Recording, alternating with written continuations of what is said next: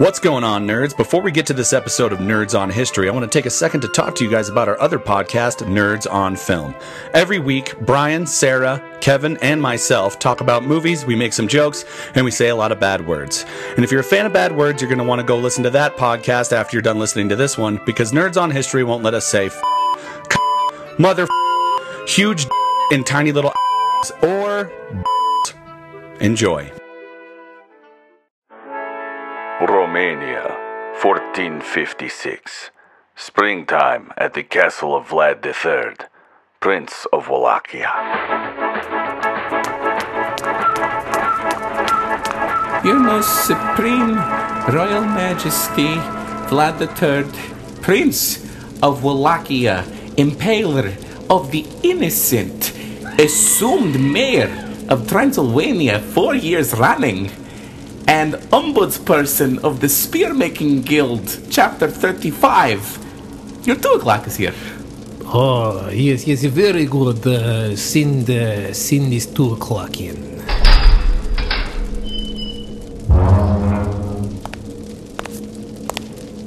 Hi, how you doing? Marty.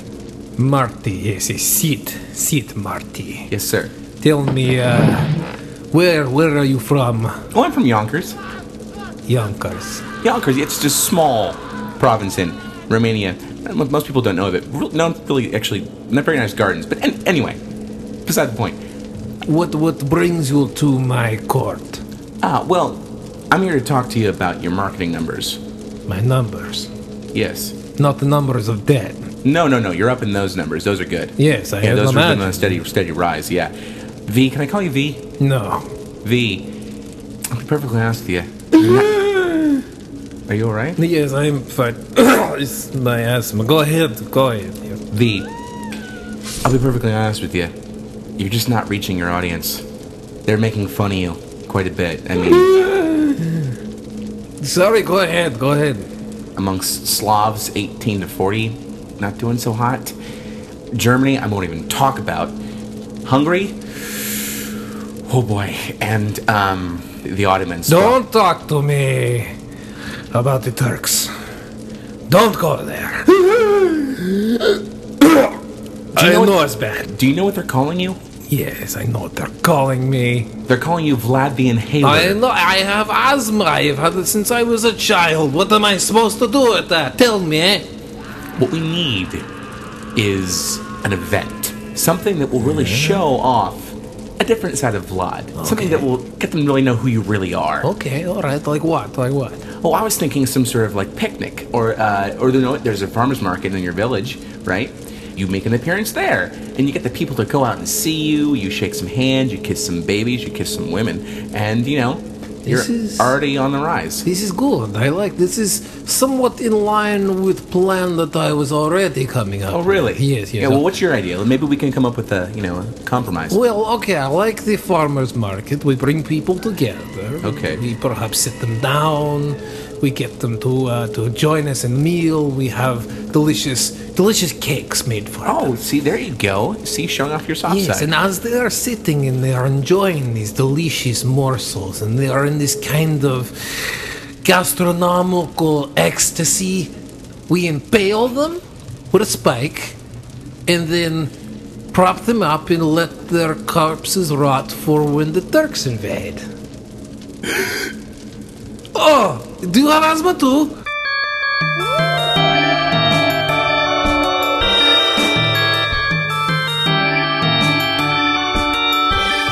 Welcome to Nerds on History. I am Eric Brickmont. And I am Brian Moriarty. My friend, how are you? I've had a sudden cough. So sudden as literally like seconds ago right before we start recording. So if you hear me hack a little bit, sorry. But other than that, I'm tired. It's been a long day. I think I'm getting a little lame-izzed out. Uh-oh. Yeah. Don't say that. Why? I don't believe it. I've got 2 more weeks left. You'll be fine. Another great weekend. The reception has been awesome for the show. It's kind of just like having 2 families now. Yeah. Well, now I have 3. I have my normal family, I have the Nerdonomy family, and then... Your Les Mis family. I got the Les Mis family, exactly. And there's that family of possums that live in your backyard. You have 4 now. Yeah. They count. They count, Brian. They're not my family.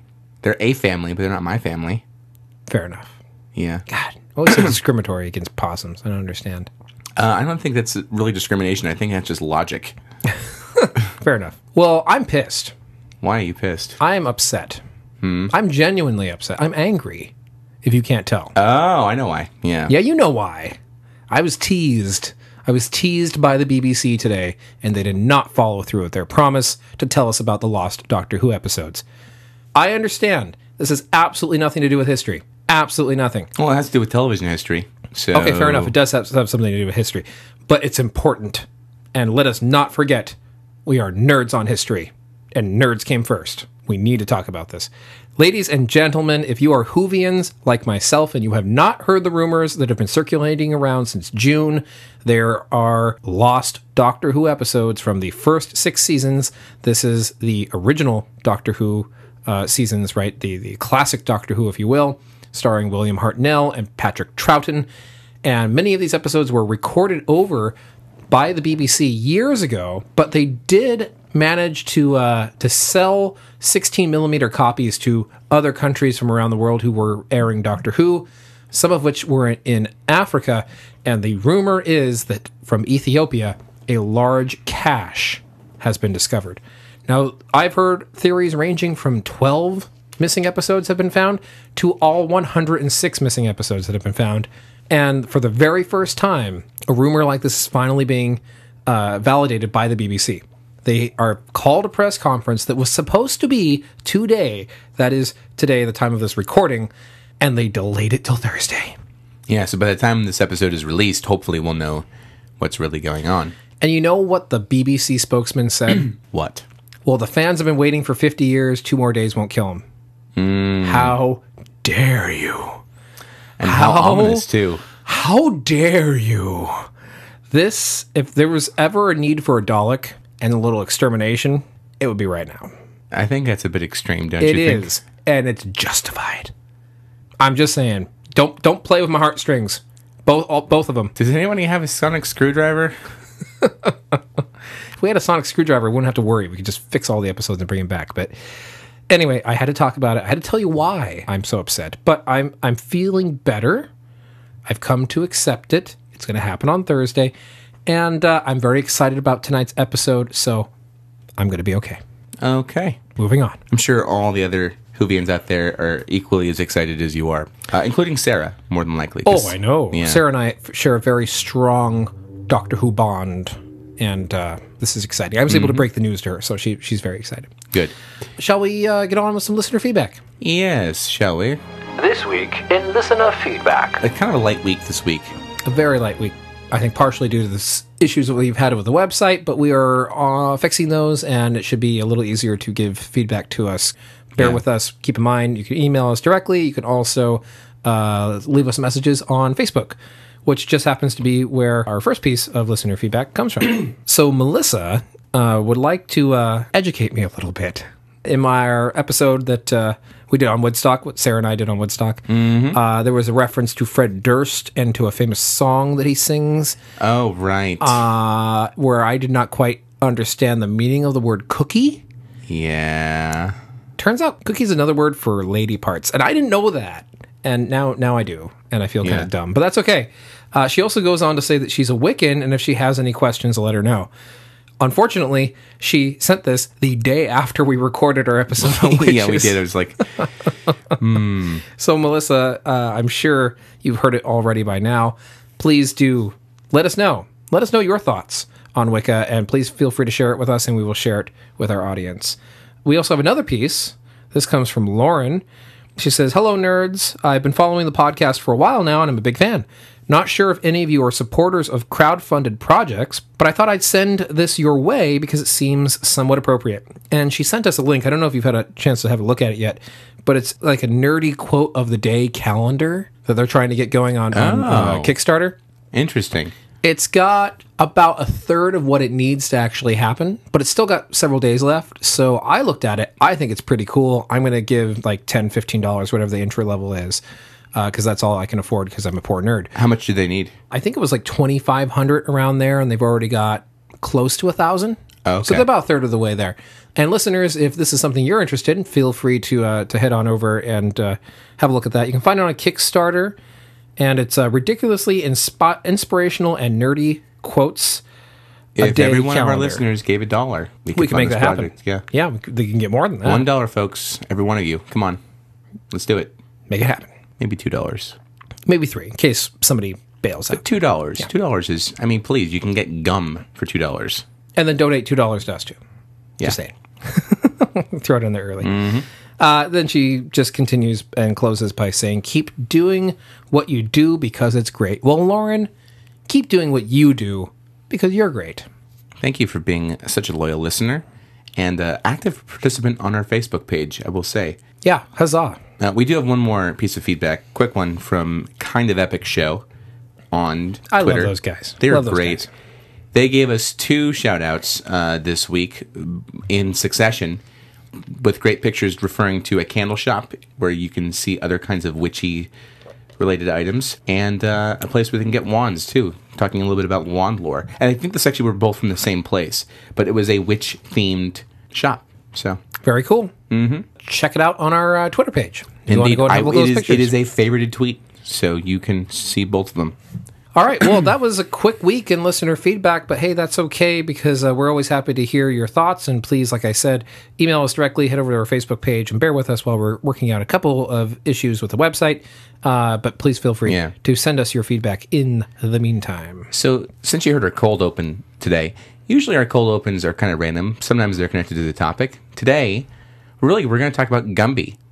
Absolutely. The history of Gumby is fascinating and is deeply steeped in the traditions of Halloween, which would be a lie. No, we are not talking about Gumby. Although, no, vampires. Yes. Probably the complete polar opposite of what Gumby would be. I think Gumby would actually make an excellent vampire. Well, if you think about it, he's a shapeshifter already, right? He can change his shape. He's already kind of disformed and discolored, which, true vampires were depicted as such for many, many years before they became all sexy and shiny. Instead of sucking blood, he sucks joy out of your... Sure, some variation on it. I think that he could hide a formidable mouth of teeth, and I really think that Gumby would be an excellent vampire. I'm voting Gumby for vampire. That's what I'm doing. Yes, we'll certainly hold those elections sometime in never. Anyway, yes. Anyway. To the topic. We are going to talk about vampires. And we talked about this earlier. We promised we would, yes. Yeah, and we're doing our whole Halloween-themed month. Woo! Halloween-themed month. So we are going to have a lot of fun with this. We've done some really great research. I think vampires are absolutely fascinating. I've been interested in vampires for a really long time, ever since I was a child. And they really, truly represent one of the most iconic staples of Halloween. Vampires are long been associated with things that are scary and frightening, and people love to be scared. Mm-hmm.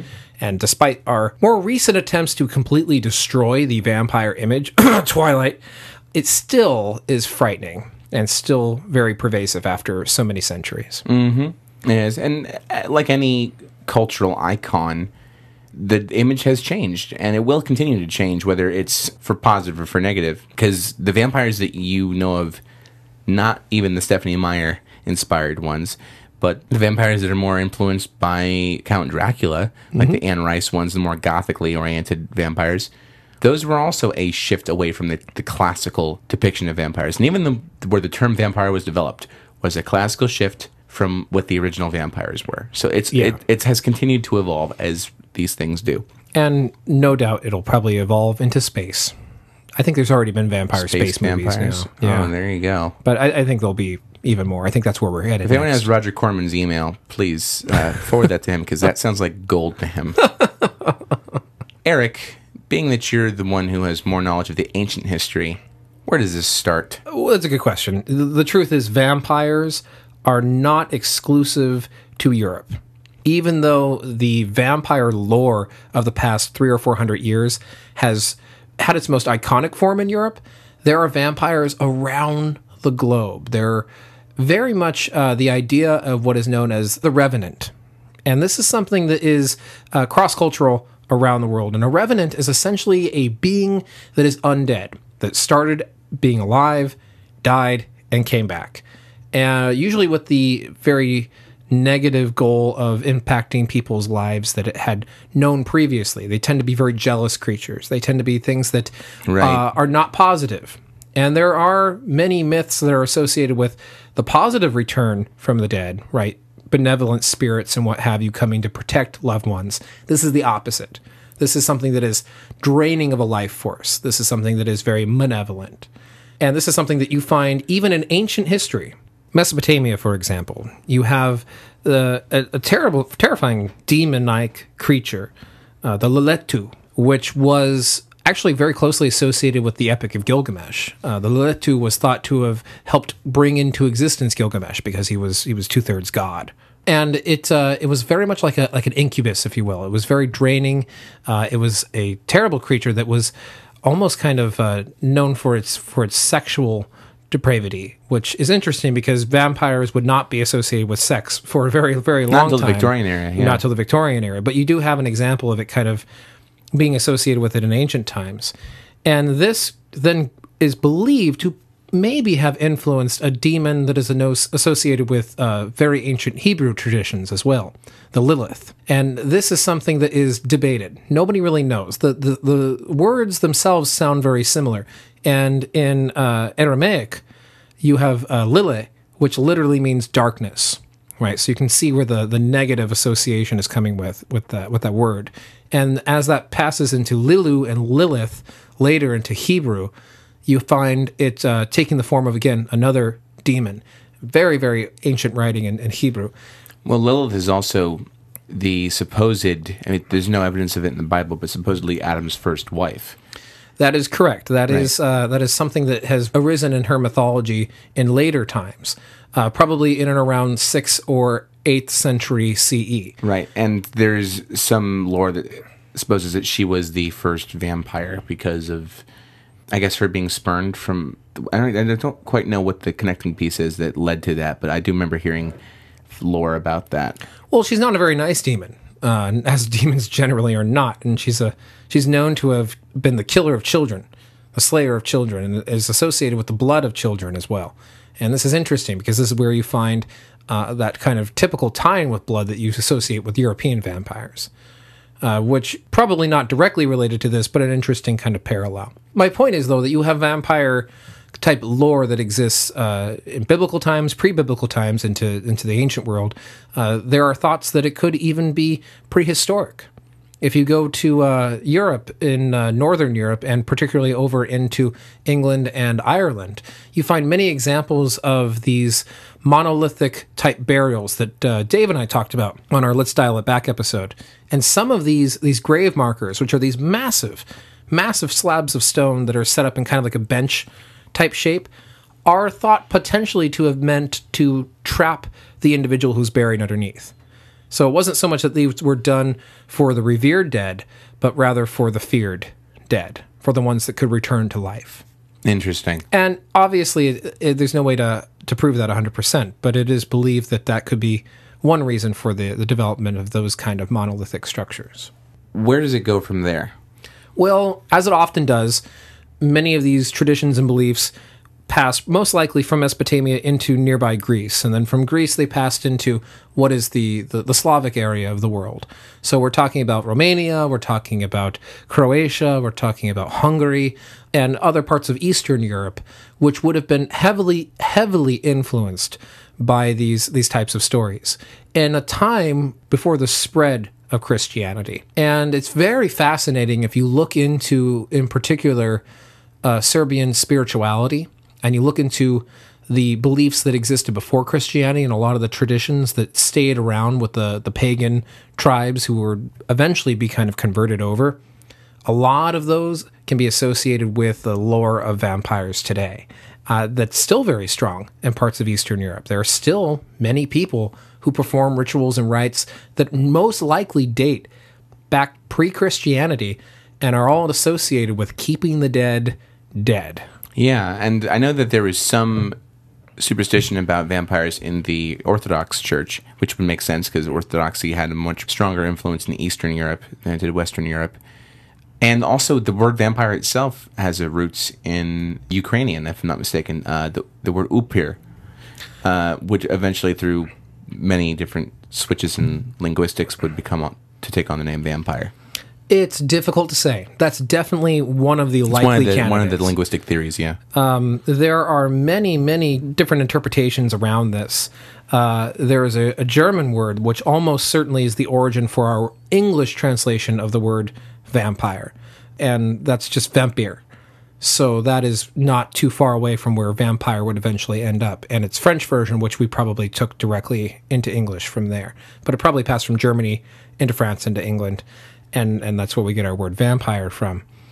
And that in of itself is actually very, very close to many, many similar sounding words among many of the Slavic-speaking countries in that area, all with slightly different variations, but they all more or less mean kind of the same thing, which is to thrust violently or to impale. That's more or less what the meaning behind these root words all are. With the exception of the word that you were talking about, upir, which is also very closely connected with a Turkish word, which means witch. So not too big of a stretch to see how these words all kind of came together, and either one of them or both of them would inspire our word for vampire. It's interesting that they use the word impale for it, because that is, of course, the most common way that we associate with killing a vampire. Exactly. Is to impale it through the heart, so... Vampires are fascinating, because when you think about a vampire today, we've talked about this a little bit already, you think about Bela Lugosi, you think about an exotic, elegant Victorian period individual. Or a glittery teenager. Or a glittery teenager, if you're so inclined, or subjected to, in my case. You don't think of a bloated, discolored, rotting corpse. Right, and that's, of course, where the perception originally came from. Exactly. Yeah. If you lived in 15th century Europe, Central Europe, and Eastern Europe, and you were speaking about vampires, this is the image that would come to your mind. And this is the vampires of lore that were not so graceful.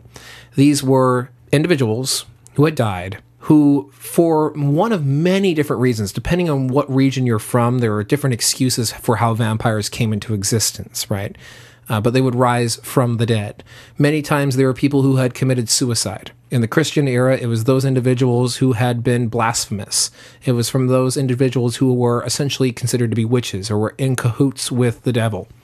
And in parts of Romania and Hungary, where it's still believed today, these were simply individuals who had something negative about their soul, and the soul lingered around for too long, festering inside the body, and thus reanimating it and bringing it back to life. Actually, I have a piece I'd like to share, if that's okay. Yeah, go for it. From Cohen Vermeer, and he talked about this paper he wrote about how vampires are the creatures of the imagination. And at this point in time, you see a couple of interesting things. The cultural treatment of what people thought someone was a vampire, which was almost always a post-mortem thing. There are two examples. One is, I'll show this to Eric real quick, and you can see here. Eric, what does that look like to you? That would be a skull with a very large stone stuck in the mouth. Correct. More specifically, a stone brick.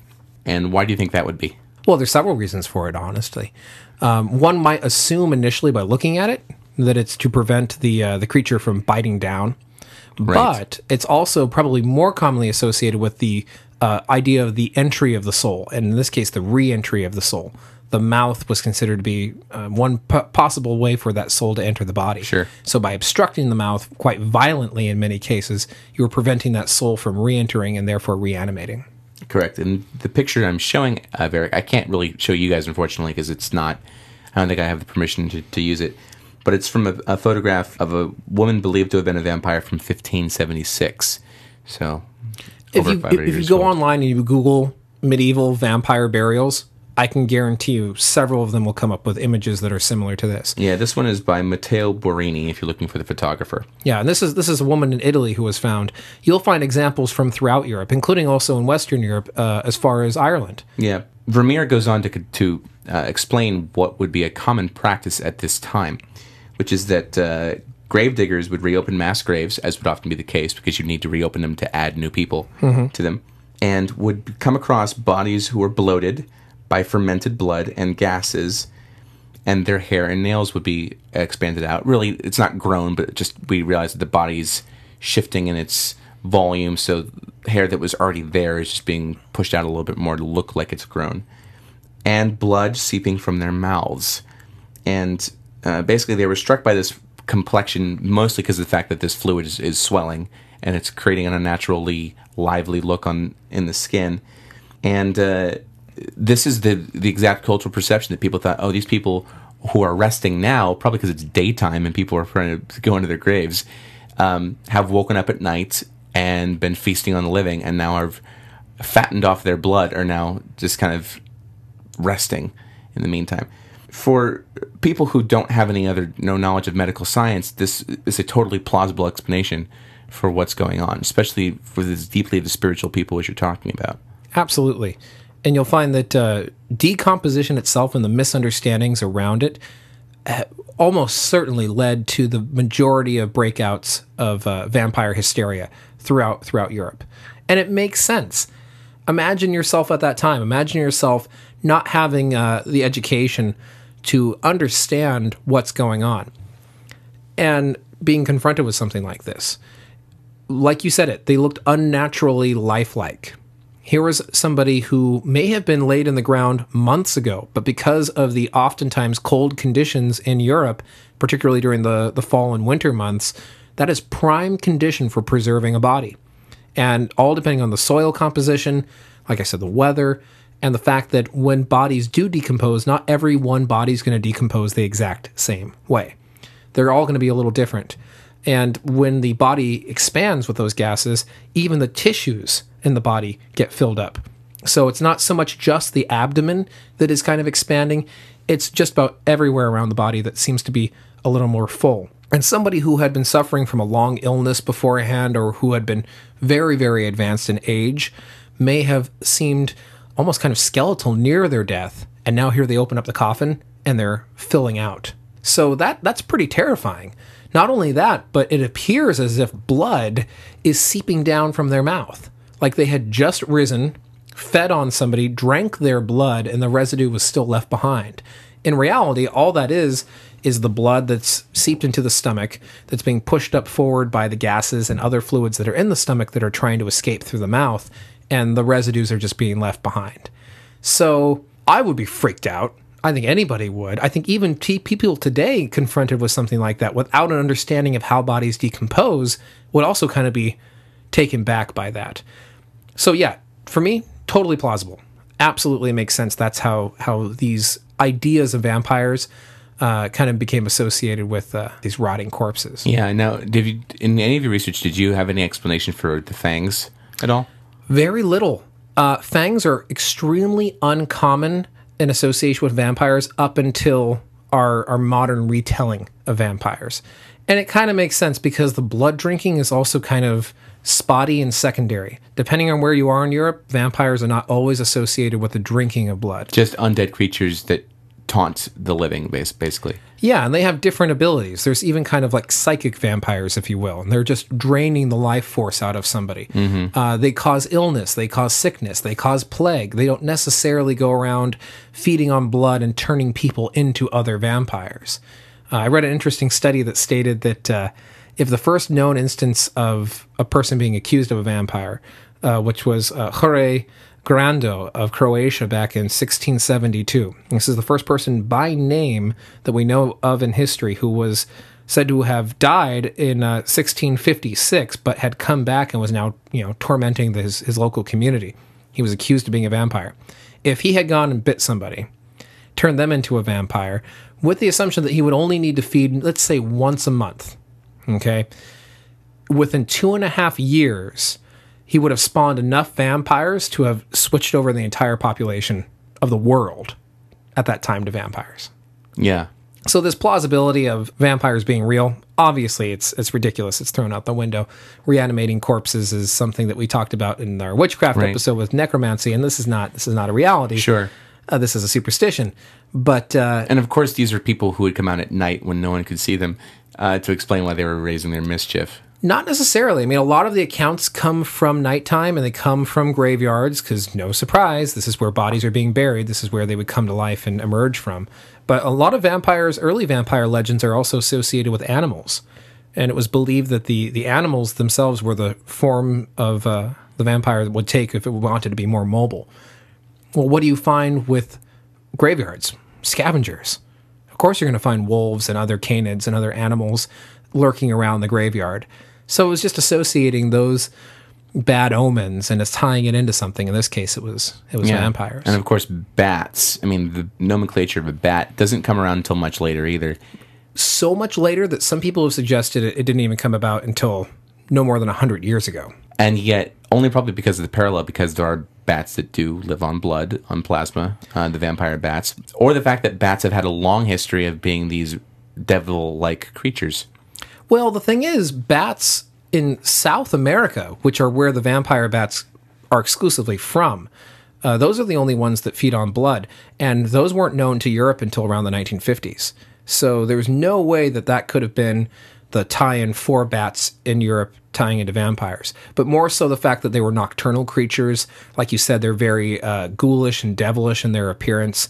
And if we are talking about vampires taking the form of animals very early in their lore, it makes sense that eventually bats would probably be drawn into the mix. Because if you're talking about evil creatures, remember, this is still a culture that is very day and night centric. Day being the positive, the light, the night dark being all when evil can come out and lurk.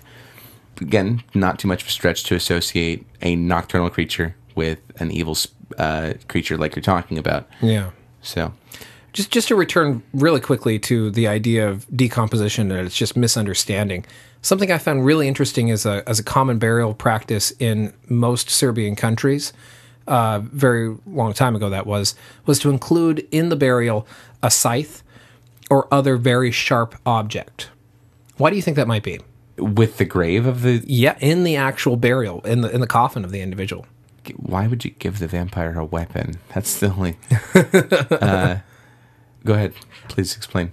Okay, so essentially, as the body would begin to expand and grow larger with gases... Oh, it was supposed to supposedly impale itself on the scythe. Exactly, and cause those gases to expel. So they almost had an understanding of what was going on. They knew that if you impaled the body with a stake, for example, those gases would be released. And if you think about that, and you think about the psychological effect that would have, here's this corpse, kind of almost looks like it's still alive, very darkened flesh, very demonic, scary looking. It may even be groaning. This is a fascinating process that happens with decomposition. Sometimes bodies, as those gases are being expelled and you released... let like a sigh or a groan from the mouth, yeah. Not only that, but also in the intestines, you sometimes have bodies that contort and move. They can actually move right there in front of you, even though the person has been dead for weeks, just the way that the gases are being released.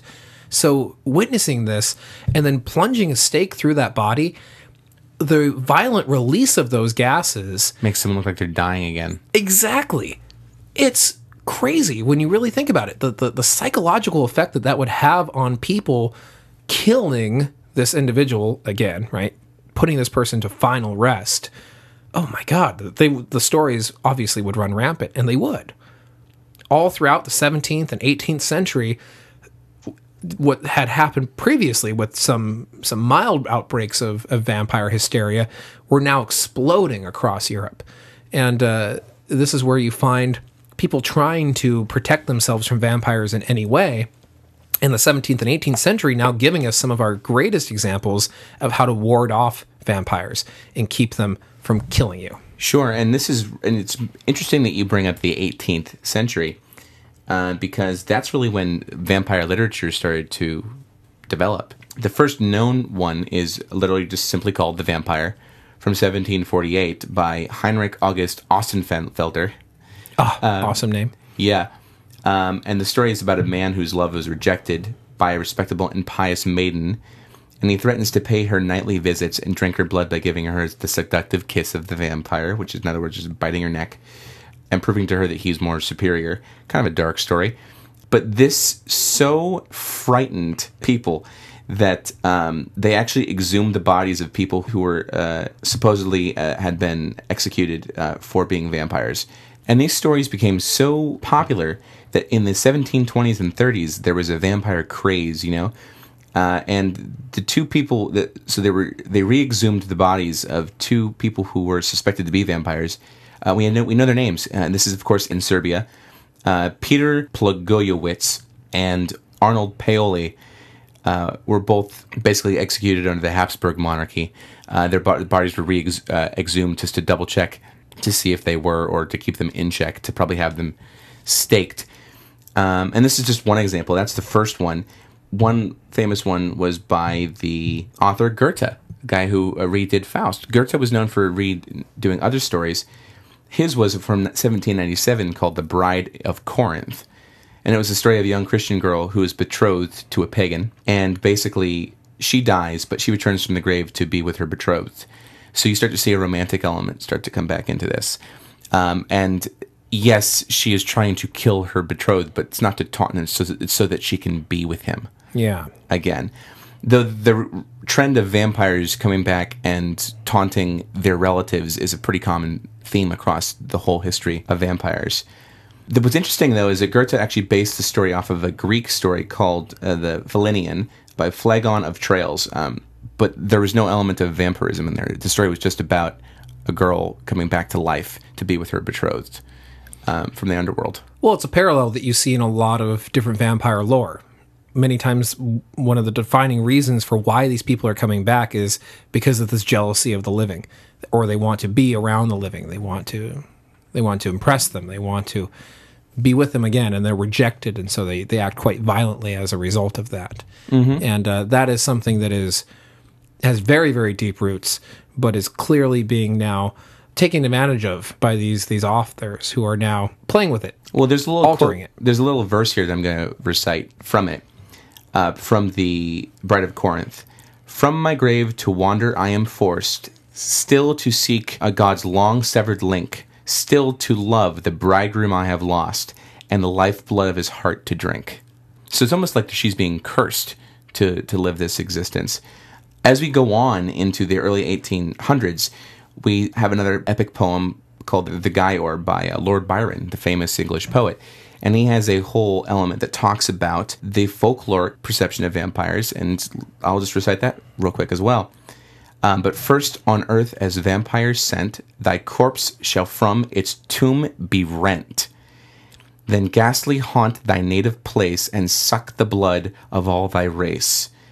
Therefrom thy daughter, sister, wife, at midnight drain the stream of life, yet loathe the banquet which perforce must feed thy livid living corpse. Thy victims, ere they yet expire, shall know the demon for their sire. As cursing thee, thou cursing them, thy flowers are withered on the stem. Ooh. That's freaky. Damn, does he got away with words too, right? Yeah. Oh. This is only about 12 lines of text, but he already explained so much about the nature of vampires. The nature of vampires, exactly.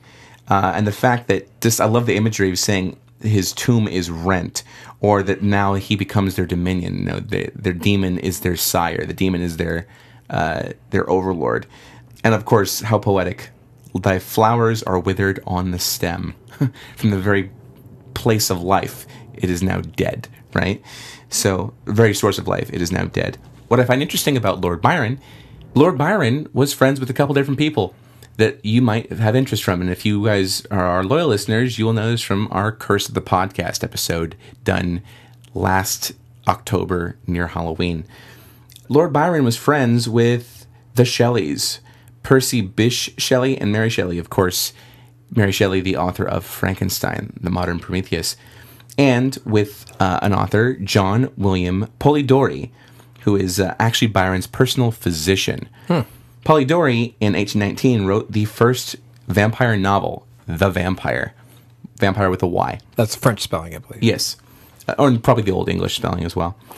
His vampire was, of course, the aristocratic undead protagonist, Lord Ruthven. Why is this so important? Well, now we're starting to see a vampire take on an aristocratic character, a person who is well-known and powerful, maybe not super powerful in the peerage, but someone who had attained enough of a social status. Certainly somebody with wealth. Someone with wealth, exactly. And now we're starting to see this association with vampires and that part of society. Very, very interesting. Almost like they were trying to say something. I wonder what it could have been.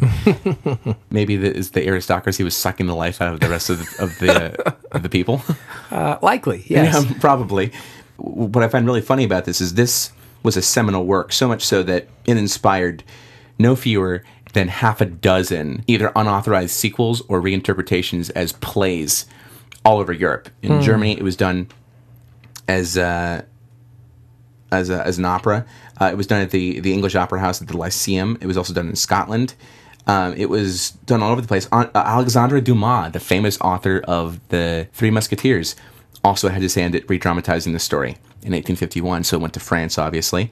What I find really funny is that there was an interpretation done in 1852, and Queen Victoria herself saw the play, and she wrote it down in her diary as being very trashy. So, though actually that one was an offshoot vampire. His name was Sir Alan Raby. But nevertheless, no, you have a sir, you have a knight, you have someone who is, again, of a higher social position taking on a vampirical form. So it's still, I think, a derivative of the Lord Ruthven character or archetype now that you're starting to see. Let's take a pause on this for a second, because I meant to ask you this earlier, and I totally goofed on it. My apologies. What were the remedies in this era for killing vampires up to this point? Well, I think it's a pretty logical tie-in, right? Because we find some of the most iconic representations in this literature being presented to people for the first time who were not in communities where vampires were really, seen as being common, right? Mm-hmm. Definitely was throughout Europe, but there were some centralized locations where a lot of those remedies kind of were born out of their ancient folklore, many times going back pre-Christian times. So garlic, for example. Garlic is highly iconic as being a way of warding off vampires. And this is something that is purely Slavic. This is something that goes back pre-Christianity and has long time been a way of warding off not just vampires, but the undead in general. Yeah, because garlic was seen as a medicinal plant. Common misconception, it's because of the breath that you would have after eating it. Yes. No. Okay, no, that's not true. However, many of the other methods for killing the vampire, right? So the stake through the heart, we talked about that. We talked about that being very much a Slavic tradition and the releasing of the gases, how effective that was. Decapitation goes back even further than that. You find what are called deviant burials. And these go back, like I said, really, really, really long ago. You find some examples among mass graves like you were talking about earlier, these ones with the stones in the mouth. But many times they would actually decapitate the head and place it down in between the legs or down by the feet, or completely and totally crush the individual under very large stones, deforming the body, preventing them from rising and coming up again. So you see a lot of that in that lore around vampires and how to kill vampires. When it comes to warding them off and keeping them away from you, you have examples where when the Christian tradition started to come on in, those became assimilated and associated with the cross, for example. Vampires having no reflection in the mirror is most likely a reflection of themselves not having any kind of soul. You find stories about vampires not having shadows. That, again, is also very, very heavily influenced by the Christian tradition, because something that didn't have a shadow essentially wasn't there or wasn't present, so it was spectral in its nature. Fangs, like I said, are kind of hit or miss. You have some examples of them, not a whole lot, but if you think about a natural way of letting blood out of a body, it would help to have a pair of fangs. Animals have fangs. You also could have situations where during certain decompositions, the gum would retract and over the canine teeth, and thus giving the illusion of having longer fangs. Absolutely. Normal. So, that doesn't seem like that far-fetched either. The aversion to sunlight, again, very, very old tradition, whereas vampires were considered to be pretty much strictly nocturnal creatures, again, like the animals that represented them and what have you. Drowning vampires, setting vampires on fire, essentially doing all these things that would destroy and eliminate a body could kill a vampire in old European tradition. What you have happening as it moves forward in time, this sense of immortality, the sense that these vampires are almost invincible. And that is something that pops up pretty much strictly in the literature of the 18th and 19th century.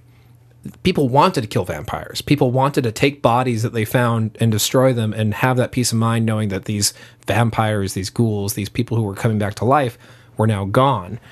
Whereas in a narrative, in a story, that's really not that exciting. You want the protagonist to continue on and think that they're dead, but they're not really dead. They're the undead. Of course, because you're humanizing them. You know, the moment you get to these points where you make the vampire the protagonist, they're no longer this soulless creature that you want to destroy. Yes, they eventually end up being destroyed in some way or another, or people want to destroy them because of what they are. But they're much more elegant. Mm-hmm. And none could be so elegant as, well, the coup de grace of vampires, which we'll get to in just a moment. One thing I did want to say about the late 1800s stories is you do start to see a couple other things. One is Carmilla from 1872, which was a lesbian vampire, which, I mean, considering for its time period, shocking. But then again, this association with eroticism we start to see come up again after the initial Mesopotamian roots that you were referring to. But we also see the first vampire literature published by a woman. It was called The Skeleton Count or The Vampire Mistress, and this was in 1828. And there's another example, too, of the Penny Dreadful epic called Varney the Vampire, featuring Sir Francis Varney as the vampire. Penny Dreadfuls, by the way, were novels that were written that were only cost a penny, and they're usually called Penny Dreadfuls because they usually were not very good. So that's the name that they caught on. Kind of like pulp novels, really. Same kind of concept, but an early precursor to that. Can you imagine if Barney the Purple Dinosaur was Varney the Vampire? Barney the Vampire? How different our childhoods would have turned out. Oh, dear God. Wow, that makes the I Love You song even more frightening. I love you, you fear me. I want your blood to sustain me, so I'll bite you in the neck and turn you into one of me. Thank you, ladies and gentlemen. That was I just think the original lyrics are terrifying on their own. If you're thinking of a vampire, I love you, you love me. We're a happy family. We're a happy covenant. With a great big hug and a kiss from me to you. Won't you say you love me too? You're right. It's uncanny. It is absolutely terrifying. My God, Barney was a vampire. There actually is pictures of Barney as a vampire for their Halloween episode. Barney and Gumby, both vampires. Our childhoods have been destroyed. Destroyed forever. If you're a kid listening to this podcast, why? And two, if you're a kid these days listening to the podcast, you probably don't know what Barney and Gumby are. Yeah. So why? So we'll skip ahead, of course, because now we got to get to the coup de grace. There's tons of vampire stories that were done in the 19th century and from all over Europe. At this point, you can say the vampire lore had firmly gained its footing in Western Europe. Oh, yeah. It was here and it wasn't going anywhere. Which would certainly inspire none other than Irishman Bram Stoker to write his own take on it, which is Dracula, right? We talked a lot about, in the Curse of the Podcast, the real Vlad Tepes. We didn't really talk too much about Dracula, what Dracula was. We talked a little bit, but not much. Dracula is an amalgam, I would say. If you think about it, he's an aristocratic character. Again, you see the roots of Lord Ruthven and these aristocratic or landed gentry people who are also working as vampires.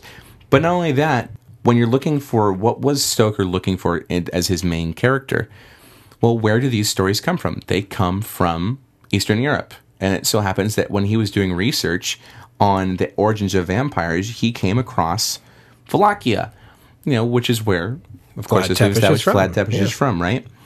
And there are, of course, many real horror stories of Vlad Tepes, and I'm quoting this paper called "What Stoker Saw" is what it's called. Basically, what was his inspiration. And there's a couple things that happened, particularly speaking of the folklore of Hungary and Romania. There is kind of a connection between Dracula and vampirism. One is the story of Elizabeth Bathory, who is the infamous 17th century countess from the Carpathians who was a straight-up psychopath. Yeah, called the Vampire Lady because she drank and bathed in the blood of virgins.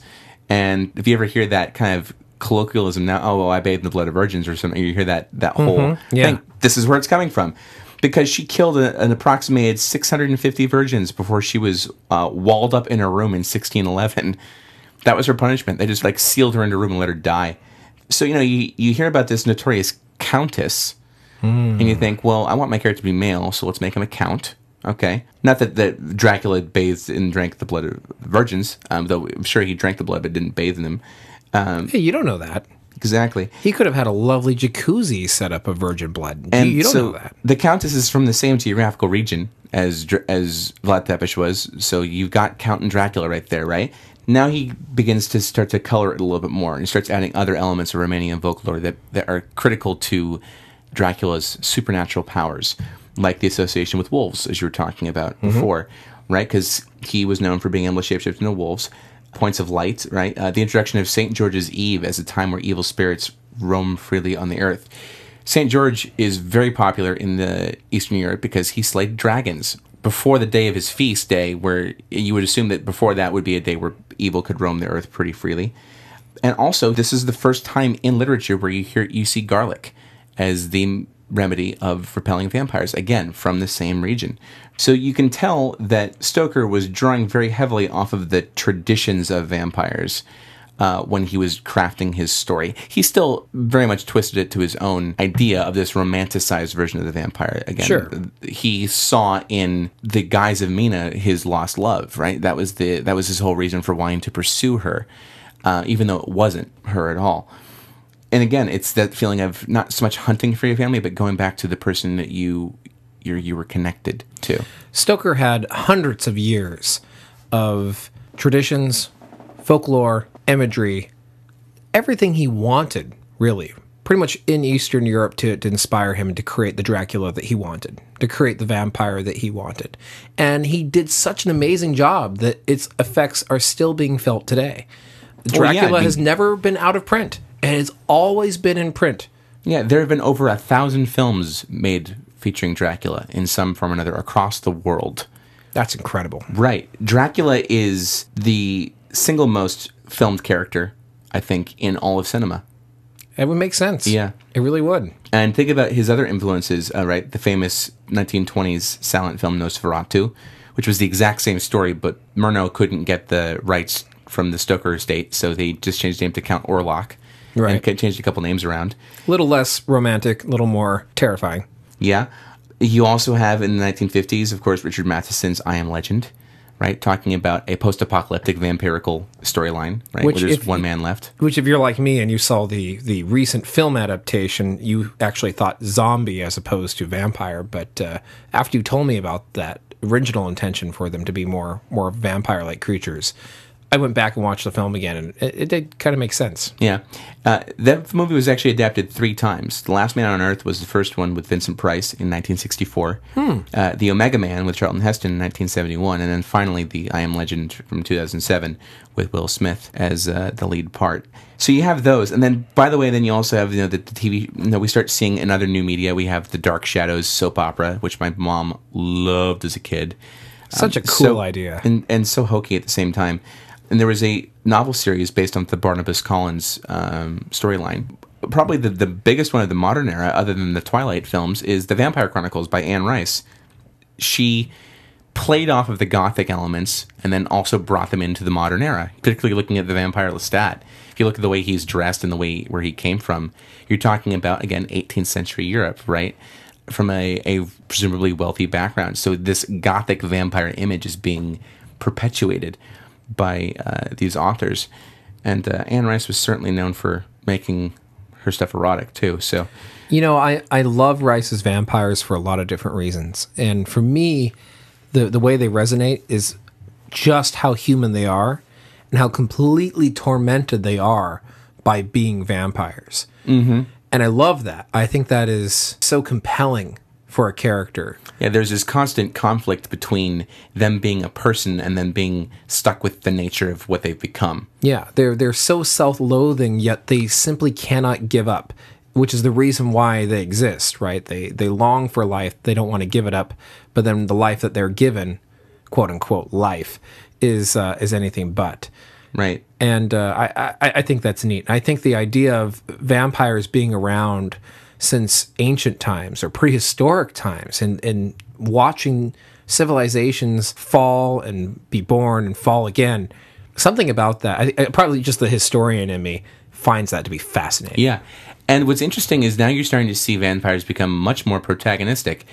Dracula, yes, you can sympathize with him, but he's still the villain of the story, right? It's John Harker and Professor Van Helsing that are really the heroes of this story of Dracula. When you get to, I mean, we can't be nerds on history and not talk about Joss Whedon for a moment. Yeah, of course. Right? Because he contributed Buffy the Vampire Slayer to the vampire lexicon. You have Angel, a vampire who was killing other vampires. He ends up becoming his own show. Yeah, exactly.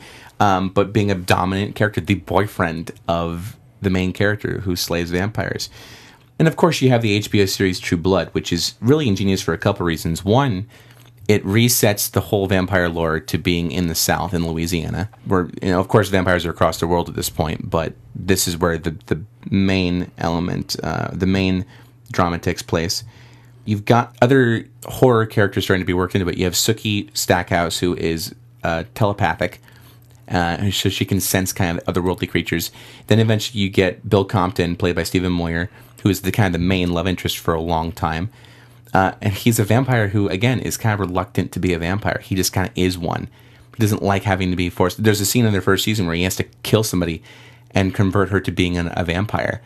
And he doesn't want to, but if he doesn't do it, he's going to get killed by this clan of vampires that are in that region of the country. God, so, it's like working an awful office job. Exactly. And then, of course, you have Eric Northman, played by Alexander Skarsgård, and these three characters alone, if you want to talk about eroticism and vampires, these three pretty much sell it, because just look at the marketing ads for it. They're pretty much naked. Let's just call it what it is. It's vampire porn. Pretty much, yeah. And then later on, they start working in werewolves into it too. So now you have this more recent trend of seeing werewolves and vampires being warring races against one another. I really hate as that. Well.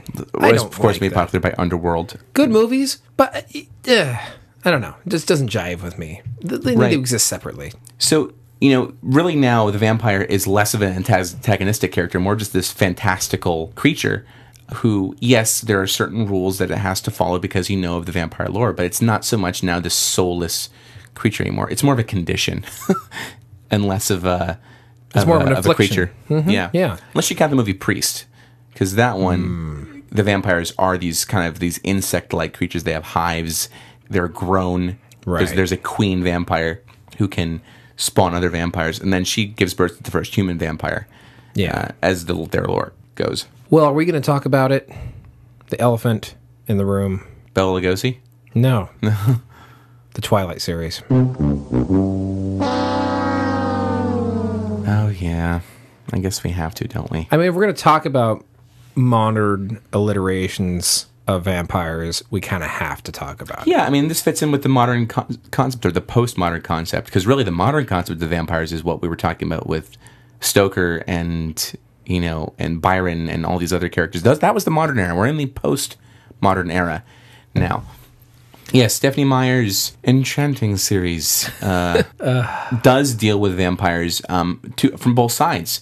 You have the traditional vampires, the Volturi, who are these more royalistic, very aristocratic looking, but very soulless, kind of lacking any form of humanity people who regulate the world. They kind of govern the world of vampires, not officially, but they're a very powerful clan, so they tend to.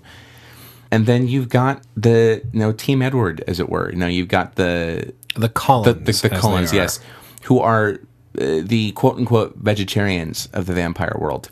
They drink blood of animals. They don't drink the blood of humans. They will only do it unless it is absolutely necessary. Carlisle makes Edward a vampire because he has to, because otherwise Edward's going to die of Spanish flu if he doesn't. It's embarrassing that I know this much about it, but... I'm right there with you. My wife, I love her to death, but she's dragged my ass to each and every one of those movies. And literally dragged me. Most of the time, actual physical force was used to seat me in the theater. I did it because I love her, and I did it because if I didn't, I'd be in the doghouse. But I found something kind of interesting, because as I was watching these movies, which I have to admit, I couldn't remember which movie fell into where after a while. They all just kind of blended together. That's probably fine. That's okay. I felt that this was a missed opportunity. And I've never read the books, and I don't intend to. So I don't know how much they differ from the movie, but from what I'm told, they're actually pretty close. They're fairly close from what I understand as well. Yeah, they're pretty faithful. What an amazing story they could have told here. And I know that there are those out there who like it, and you know what? I'm not trying to be mean or anything. I'm not trying to hate on it. I just really just don't care for the movies. If you do, if you love the books, go for it. More power to you. I just think they could have done something truly fantastic with this story. Because see, to think about it, it is kind of a neat idea. Here are these vampires who know that they can't reveal themselves to everybody else, yet they're completely and totally okay with living among people and trying to make as unassuming a life as possible. And then going ahead and, like you said, being very vegetarian, right? Feasting on animals, but protecting and caring for even sentient life. That's kind of neat. Here you have all these great backstories. You had all these opportunities to go into great detail and tell about how each of these members of this family became a member of that family. And they did. Okay, maybe it's just in the movie where they just kind of briefly touch on that. I think each book could have been an introduction to each of these characters and how they came into the family, and even been kind of in this tale of a flashback retelling. But I think that each character could have been focused on in each of these books. And if they wanted to keep that Bella character, the human who wants to become a vampire because now she understands the vampires in their family and idolizes that and sees it as something that she wants to be a part of, she could be the final book in that chapter. It could be her story about how she comes into that family. It didn't have to be the teenage love triangle that it ended up being with Hamster Boy. I don't know the name of the actor, but I think he looks like a hamster. The other there's Team Edward and there's Team Jacob. Jacob, or Hamster Boy. Taylor Lautner is the actor who played him. I think he just looks like a hamster. I don't know what it is. A very buff hamster, apparently. Yeah, I'm not saying he doesn't have guns. I'm just saying he looks kind of like a hamster. Yeah, okay. So I can see what you're saying. Yet, all of that could have been thrown out, and they could have, replaced it with the other 80% of the story, which would have been much more interesting that they could have elaborated on. Well, my girlfriend at the time took me to see Twilight, and then we watched New Moon, but we didn't. That was as far as we went. Lucky you. Yeah. I was just going to go with it. I wasn't going to make any judgments. I thought the Twilight movie was okay. I mean, in retrospect, it's not a very solid movie at all, but it was passable. It wasn't like it wasn't like it was the worst thing ever. Plus, again, I was with my girlfriend at the time. Brownie points. Yeah, exactly. Guys, you understand. You do what you got to do. Mm-hmm. Though garlic probably would have come in very handy in this circumstance, too. Though it also would have not just killed the vampire movie, it would have also killed my love life. So I didn't do that. But what I find was interesting was that Meyer was going to do another whole other version of the series from Edward's perspective, because everything in the Twilight saga from Bella's perspective. So she wrote a book called Midnight Sun, or she had started to write a book called Midnight Sun, but then a chapter of it leaked out, and because it was broken out, she ended up canceling the series. And for a lot of people who were fans of that was disappointing to them because they really wanted to see a whole other perspective on it. And from what I understand, because the girlfriend in question had read all the books, they do go into a lot of backstory as to each how the Cullen members got there, because they weren't all good. No, I understand that. And I think that if they had made that the focus of all the books, they had used that to propel the narrative and bring everyone together, I think that would have been much more effective. And I think they should do that, because look at all these examples through history we have of people taking previous vampire literature that was popular and then building on it and making it better. Let's do it to Twilight. I know it's only been a couple of years, but hey, why the hell not? We should totally rewrite that from that perspective of let's really dive into how each of these people become a family and explain the family element of it. And as far as her tweaking the vampire mythos, that's nothing new. People have, again, the mythos change over time. She was just trying to come up with explanations for why things were they were. Like, for example, the aversion to sunlight was because their skins are as hard as diamond, and of course they will sparkle a little bit. I think the way they did it in the movies was a little ridiculous. They could have done it a little bit better. I think the entire sentence that you just said was ridiculous. Yeah. If their skin is as hard as diamond, then why is it fleshy? Why is it soft? That doesn't make any sense. Neither does the sorry. fact that they... It doesn't make sense. If they're out in the sunlight and they're sparkling, then they should be so rigid that they cannot move. That should be the thing. They don't die. They just get really stiff and reflective. I could have lived with that. The sun doesn't turn their skin into diamond. It is what it is already, but it just... But it's not. This is why you don't send a sci-fi guy to a vampire romance movie. No, you just don't send them to Twilight movies. That just didn't make any Again, I'm sense. not defending the films at all, but I'm just saying I applaud her for trying to re-explain things, come up with a new explanation for how things were, even if she was not very successful in pulling it off. That's fine. Give me something plausible. Stake through heart. That's plausible. Stake cancels effect of heart. I kind of like, though, the fact that, you pretty much the way you kill a vampire in that story, you pretty much have to tear it apart. That's the only way you can... That's cool. Don't have a problem with that. That heralds back to vampire traditions for hundreds of years, dismembering the body. I have a problem with shiny vampires. That's all I'm saying. Okay. You and millions, and I take a neutral stance on it. I really don't care. Sorry. If that angers any of you nerds, sorry. Was never a huge fan of vampires myself as a kid. Used to be terrified of the Dracula films. And then I saw Francis Ford Coppola's Bram Stoker's Dracula, which is a brilliant Such version. a great talent. And arguably the truest version to Stoker's novel. Yeah, very much so. And also truer to the image of Vlad Tepes, too, at the same time. Because they drew off a lot of the paintings of Vlad Tepes as the design for the non-vampiric looking Vlad character that Gary Oldman plays. And Gary Oldman, my God, brilliant actor.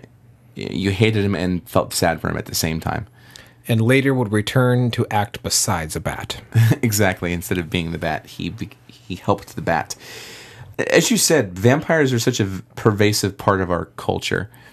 We're fascinated by mortality. We're fascinated by being able to somehow transcend mortality and feed off of those we care about. No pun intended. Yeah. To the point now where there's subcultures in our existing world of people who are convinced they are a vampire of some kind. You mentioned psychic vampires. There are people there who believe that they live off of the aura of others and that they are the truer vampires than the blood-sucking vampires. And there are people who are sanguinarians and people who actually believe they need to survive off of the blood of the living. And there are also blood donors, people who are okay with being bitten and have their blood drinking by vampires. And they are treated with the utmost respect by these people in the vampire cultures because technically, since most people don't give it up that often, you don't want to abuse your quote-unquote food source or whatever source of sustenance, whether it's emotional, nutrient-based, or, I don't know, sexual, I guess. Yeah, well, I mean, hey, if you think about it, what it is a really intimate way of connecting with somebody, right? You're consuming their blood. You're taking a part of them and literally making it your own, because some of that blood will eventually kind of be absorbed into your body through your stomach lining. So you have to be careful, obviously, in an age where blood-borne diseases are much better understood than they ever have been, and much deadlier than they ever have been.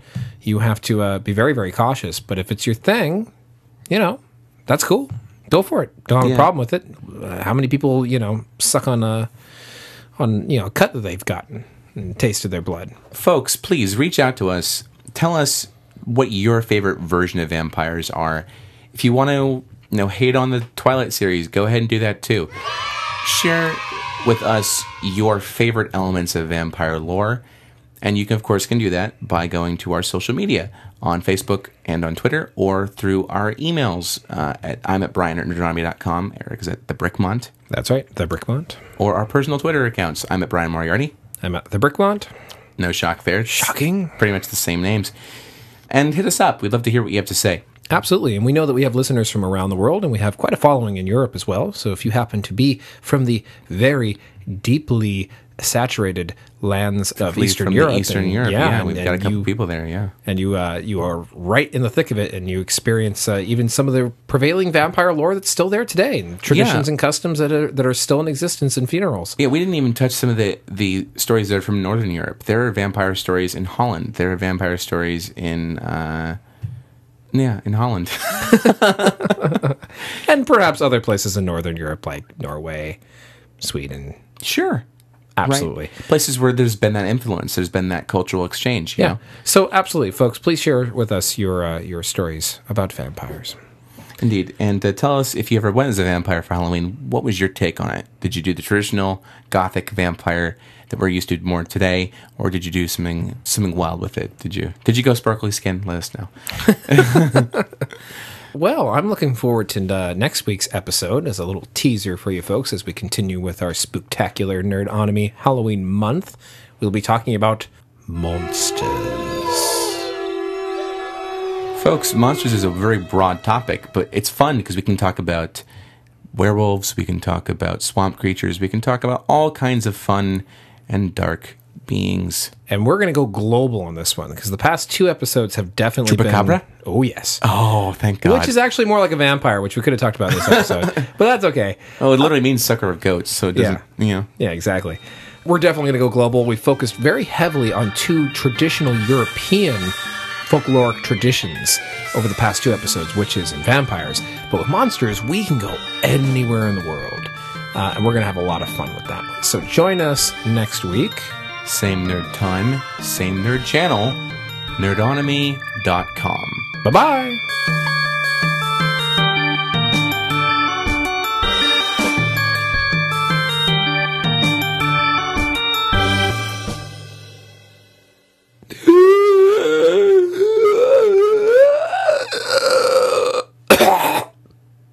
Asthma.